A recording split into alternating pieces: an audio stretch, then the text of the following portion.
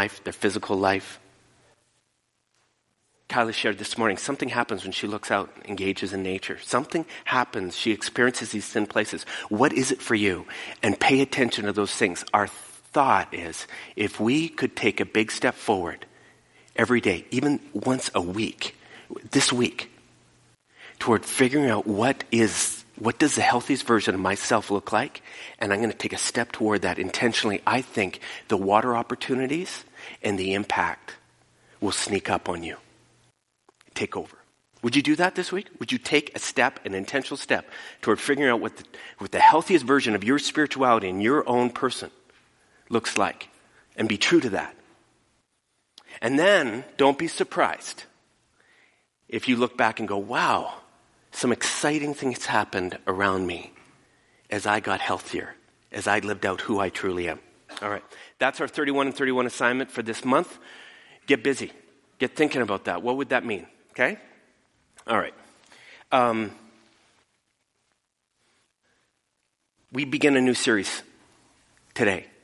We're looking at the book of Luke, the life of Jesus, some of the stuff that he said and did. According to the authors, if you read through the gospel accounts especially, aside from being a brilliant speaker and a real thought provoker, Jesus had an amazing talent that would seems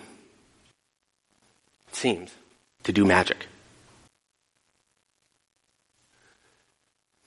Magic is my kind of phrase for it. I don't know if you remember the story of Jesus. One day he was talking to the massive crowd on the beach. They were all sitting down, reclining on the beach while he was teaching from a boat, fishing boat, just offshore. He does all this teaching. I mean, they are drawn into every word he's saying. I don't know how long he taught for, but there was a time where he just went, okay, I'm done. Go. Get out of here. He dismisses the crowd. He looks over at the fishermen who own the boat, and he says, hey, Simon Peter, what do you say we go fishing? Peter looks at him and he says, you know what, Jesus, we were out all last night. It didn't go well. We got skunked. I'm tired. I don't know. He gave a bunch of different things, communicating, how about we don't? But Jesus wins. He says, no, let's go. And so they pulled up anchor and out the boat goes. And I'm not sure if Peter worked out a deal. He said, okay, tell you what, we'll go for an hour and then we're going home, all right? I don't know what all was said. They get out there, and from the moment those nets hit the water, something crazy happened. It was like fish came out of nowhere and started pouring into those nets that he threw out.